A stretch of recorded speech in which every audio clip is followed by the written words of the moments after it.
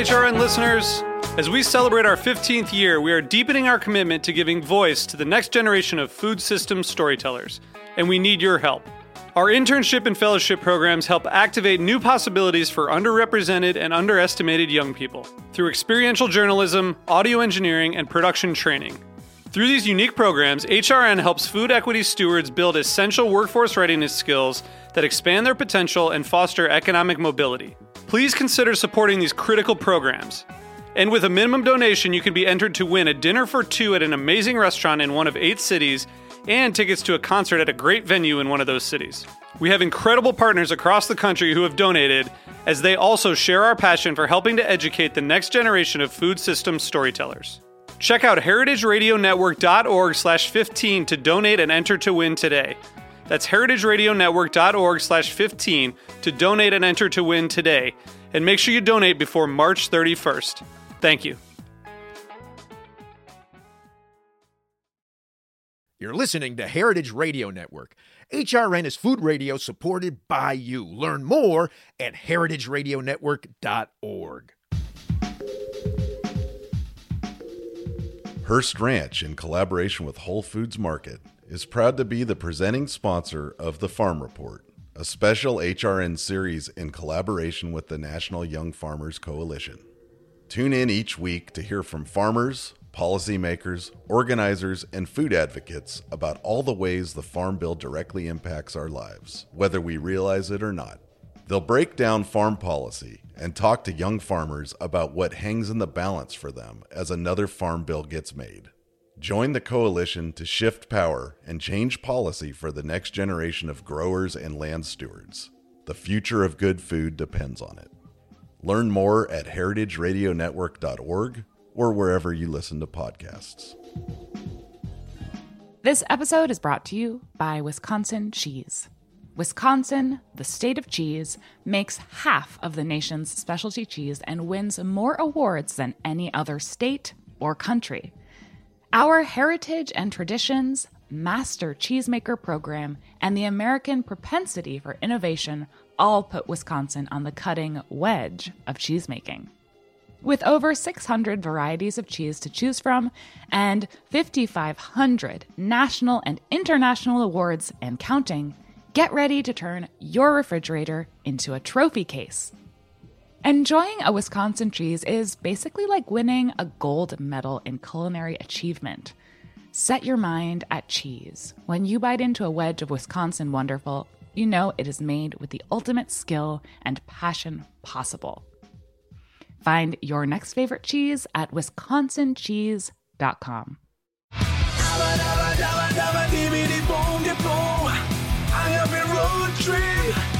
I'm Lou Bank. And I'm Greg Benson. And this is an ad for Ancestral Agave Syrup, the critically acclaimed award-winning syrup that helps gringo bartenders better make margaritas, Negronis, Lou, hold up, wait. Old Are you just... fashions? This is how you start your podcast. What? It's not an ad for Ancestral Agave Syrup. Well, of course it is. I'm just cutting costs by not paying writers to make something new. I'm just using an old script.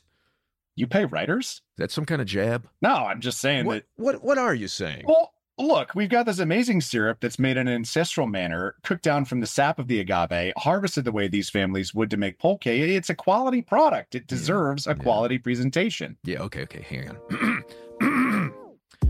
Ancestral Agave Syrup is made by real families following traditional methods. Unlike the industrial Blue Weber syrup you get everywhere else, Ancestral is cooked down from aguamiel, harvested from Salmiana in Hidalgo, Mexico.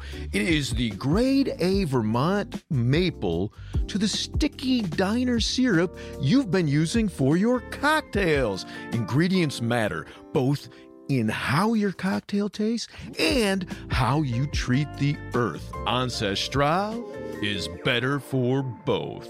Is that good? Sure. Or maybe confusing instead of cheesy. Look, just visit ancestralagave.com to learn more and to order your world-class agave syrup today. And we'll call that a wrap. Catch you next ad, Greg. Hasta pronto? Ancestral Agave Syrup. Available online at ancestralagave.org and wherever Greg and Lou are able to coerce store owners into carrying it.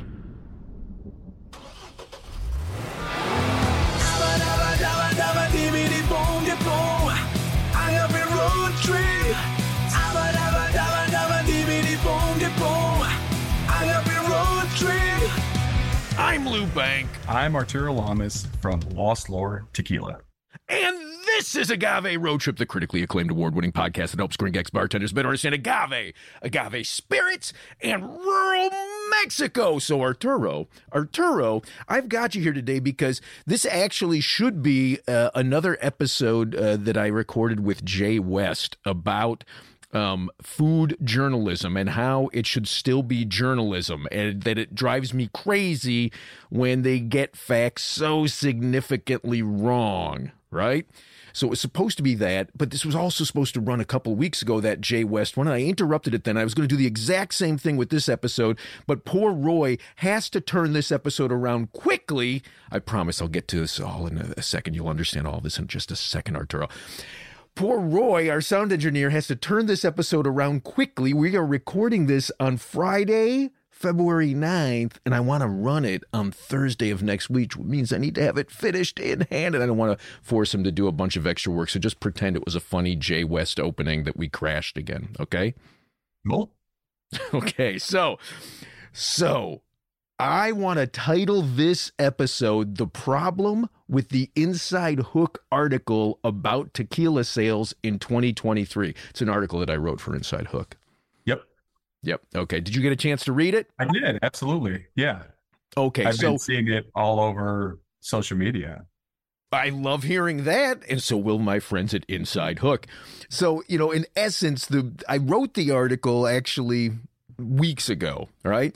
And it was inspired by this faulty reading of numbers initially, that were numbers that were released by DISCUS, the Distilled Spirits Council of the U.S., back in early 2023, that suggested if you misread it, that suddenly tequila was outselling whiskey, right? So you get Time magazine in May of 2023 writing, "Move over, martinis. Margaritas are taking over the bar. So are Ranch Waters Palomas and Reposado Old Fashions, according to the Distilled Spirits Council of the U.S." It's certainly not, according to them. Agave-based liquors like tequila and mezcal were the fastest growing spirits category of 2022. That's accurate. And are now poised to overtake vodka as the best-selling liquor in the United States this year, being 2023, after knocking whiskey into third place last year. Not accurate. It did not knock whiskey into third place. Everybody's misreading this. It's driving me nuts, right? Bloomberg misread it. They had a headline that read, "Americans will spend more on mezcal and tequila this year than whiskey." Not accurate. These are food journalists. It should still be journalism. So that was driving me crazy in early 2023, right, Arturo? Yes, for sure. Okay, sure. Whatever you say, Lou. So then the CRT, right, the Consejo, you're going to say this better than I am, Consejo Regulador del Tequila. Did I do that well? You did well, man. Oh, man, I'll take that. Thank you. Okay, so they released last month, in January of 2024, they released their numbers for 2023. And their numbers for 2023 showed drops in both tequila production and tequila exports, right? So this was the first time that you've seen a drop since 2015. The production went from 651 million liters in 2022 down to 599 million liters in 2023. And then exports dropped from 41.7 million liters to 399 million liters. That's 8% drop and a 4.3% drop, respectively, right?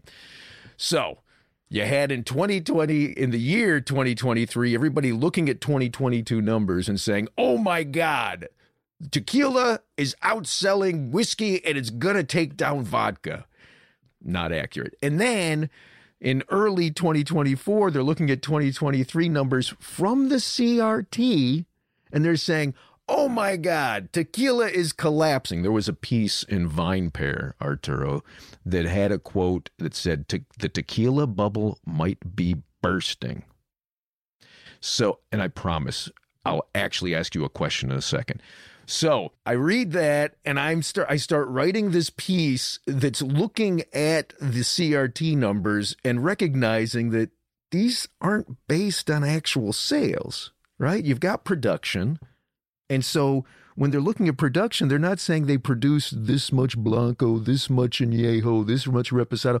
It's all just Blanco, because it's counting production and they're putting it into barrels for later use as Reposado and Añejos, right? Yeah, absolutely. So I'm looking at that number, and then I'm looking at exports and thinking, well, hang on a second. That's export to whom? To a warehouse? Because that's not actually going to consumers. So I speculate in this article that InsideHook sat on. I speculated that, in fact, the numbers were just wrong. This was just a blip in timing issues. That, in fact, there had been an increase in sales, but that we wouldn't see that until the discus numbers came out. So I wrote that, and then they sat on it until the day the discus numbers came out. So I changed it the very day, but discus showed that, in fact, sales did go up.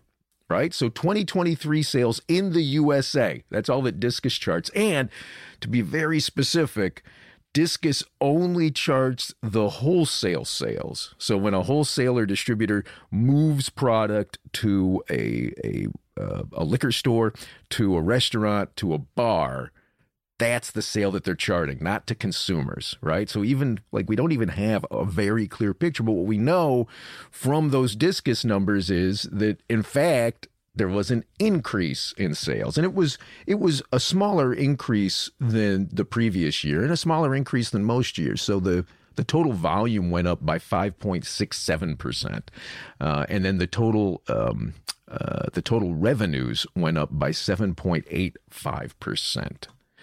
So, you know, it's not what it was just a few years ago when they actually broke 30% growth. And so I sit down and I ask myself, after I wrote this article saying, they're just wrong, there's not a collapse, I sit there and I ask myself, what does this all mean? And this gets me thinking, this gets me thinking about two things, Arturo. One thing is I got hit by a car this last weekend. Yeah, sorry to hear that, dude. Yeah, hey, it's okay. It happens to people. I'm sorry? So you're here. I am. Well, actually, I'm not there. You're in Phoenix. I'm in Chicago. But yes, I am still on this earth with you. So, you know, it was like I got clipped when I was crossing the street in the morning, and the driver just kept going. Right? I got hit, like literally the side view mirror slammed into my face, and it slapped shut. And then sort of what I like to call the muffin top of the tire, right? The bulgy part ran over my left foot. Yeah. And I stood in the intersection, swearing at the vehicle as it drove away. And that's a hit and run, right? Yeah. Yeah. Okay. So was that in Chicago or in Mexico? No, that was here in Chicago. That was the intersection of I shouldn't even say the intersection, because then somebody who does want to run me over will know how to do it.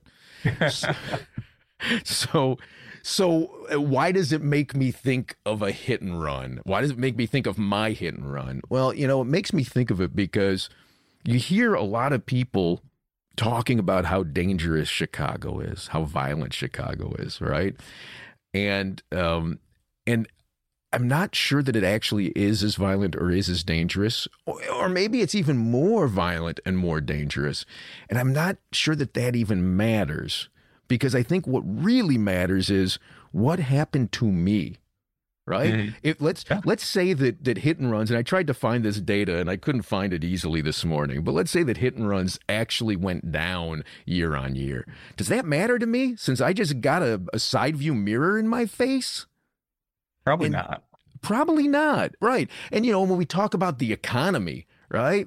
When we talk about the economy and what that means, well, does that really mean as much to you personally as your own personal economy? It might be an indication of where you are, but it's such a 30,000-foot view, and we tend to look at our lives from the ground level, so that you get things like the economy at this 30,000-foot view that doesn't make any real sense to your personal life. And that's what I'm thinking about now when I'm looking at these numbers, and why I wanted to talk specifically with you about these numbers from the CRT and Discus, because you, Arturo, started a tequila brand. Was it in 2023 or 2022? So we started 3 years ago now. So we actually 3 years ago? 3 years ago is when we started the project, and we actually launched last summer. Okay, good. You were freaking me out. I thought, wait, you and I were sitting there talking about beer and you had a tequila on the market? Okay, so you launched in summer of 2023, right? When, according to Discus, sales were up, and according to the CRT, exports were down. What does this data mean to you and mean to your business? What did your business launch look like? So what I could tell you is when we launched, tequila was super hot, and it still continues to be super hot. We launched in 2 states, California and Illinois. And since then, we've had multiple distributors reach out to us, and we're going to be launching in 8 additional states here very, very soon. Can I ask you? The reason why we're launching in additional states is because the voice between all the distributor partners has been consistent. Agave was a winner for them in 2023, and they want to continue moving with agave spirits and growing their portfolio in agave spirits. So your tequila bubble is not bursting. It is not, Lou. Nope. Okay. So that's really important, right? When you start thinking about what it means to you, and then I back further from that, and I start looking at, okay, who's buying this tequila from you? Not at the consumer level, but when you look at who your direct customer is going to be, those wholesalers, right? It is. Okay, and they're all coming to you and saying, yeah, we can sell a lot of tequila specifically. We do. We have a lot of wholesalers that are very, very bullish on tequila in general, specifically ours, and additive-free tequila. Okay, and then you're going into marketplaces to help them sell the tequila, correct? We are. So that's going to be our plan coming up here within the next 6 months to support the market wherever we're going. But you have, like, when you launched in the summer, because I used to see posts on Facebook that you were like with the Great Lakes Tequila Club. Yeah, for sure. Yeah, I mean, any market that we're in, we want to support. So we just hired a national brand manager, so he's going to be going market to market and supporting these accounts and supporting our distributor. Are you hearing from any accounts that you visit? Oh no, I've got enough tequila. Whether it's yours or anyone else's. There's some. I mean, I would say that it's for sure getting a little bit crowded, but there's still a lot of people buying tequila. Okay, so you're saying it's crowded. Nobody's saying no, we can't sell tequila anymore. They're saying, I just think there's so many brands out there. A lot of accounts are running out of shelf space, so they have to be very, very selective in what they're bringing in. But that doesn't mean that tequila is not selling. It's selling just fine. Right. And so I would also guess, given that you are additive free, that you're also seeing the consumer level, at least, and maybe the bartenders and maybe the liquor store owners, you tell me, I'm guessing that you're seeing some response to that as a way to segment the market out so that they can say something about how they're choosing the bottles they select. Yeah? Absolutely, Lou. For us, we're confirmed additive free through Tequila Matchmaker, and there's right around probably just over 100 brands in the world that are confirmed additive free through Tequila Matchmaker, but there's over 3,000 brands in the market, so it's a very, very small percentage. Okay, so as I am looking at this overall theory of food journalism, what it means, how to be accurate, why it's important that you're accurate. Looking at your specific story, you're not seeing any decline. Quite the opposite. You couldn't possibly see a decline since you launched in the middle of 2023, right? So that gets me thinking about what is even the purpose And this is really my point with the title of this episode. The problem with the InsideHook article about tequila sales in 2023 is, what is even the point to articles like this? You know, I was speaking with a beverage director of one of the most popular mezcalerias in Chicago, and this person was being interviewed later that day by a trade magazine about tequila trends and mezcal trends in agave spirits. And so they wanted to check in with me and say, so what should I be telling them? And, you know, I thought, oh, well, if I'm getting this phone call from this person, there's somebody else calling that other person, and there's somebody else calling yet another person, right? And so what's this trade magazine really getting in terms of information? So my suggestion was, look, don't ask me what's happening, and don't even ask yourself what's happening. Look at your numbers. Look at your numbers, which I think is the most important thing that a bar, restaurant, liquor store can do. Is if you start changing your selections based on theories, based on articles written about places that are thousands of miles away from you, that are aggregates of everybody else's information that is not relevant to the people walking through your doors that want to give you their money. If you base it on that, you're going to be misdirecting your customers. You're going to be, in essence, creating a false market, right? I agree 100%. So, well, and you also, I mean, you said you're from Lost Lord Tequila. Absolutely true. But you also have a brewery. I do. Right? In Tinley Park, Sound Growler. I do. I numbers are interesting, right, Lou? They're black and white. The way I've been kind of communicating this with my wife, who's the real boss, is this trend is your friend until then. So this is a trend right now. We don't know exactly what's going to happen here in the future, but what I can tell you on the beer side is, we're seeing the opposite. Beer is dropping, and we are seeing it in our numbers in the tap room and with distribution. So it's quite the opposite. We're still navigating it. We're making our adjustments. But with tequila, until I see those numbers drop, then we're going to ride this wave. Oh, that's really interesting. Did you intentionally do that, sort of balance your investments, if you will, right? The investment of your money, your investment of your time, between those two, because you saw the changes? No, I didn't. The tequila thing, was a project that we started 3 years ago. And I think at that time, beer was showing some shakiness, but, it's not where it's at today.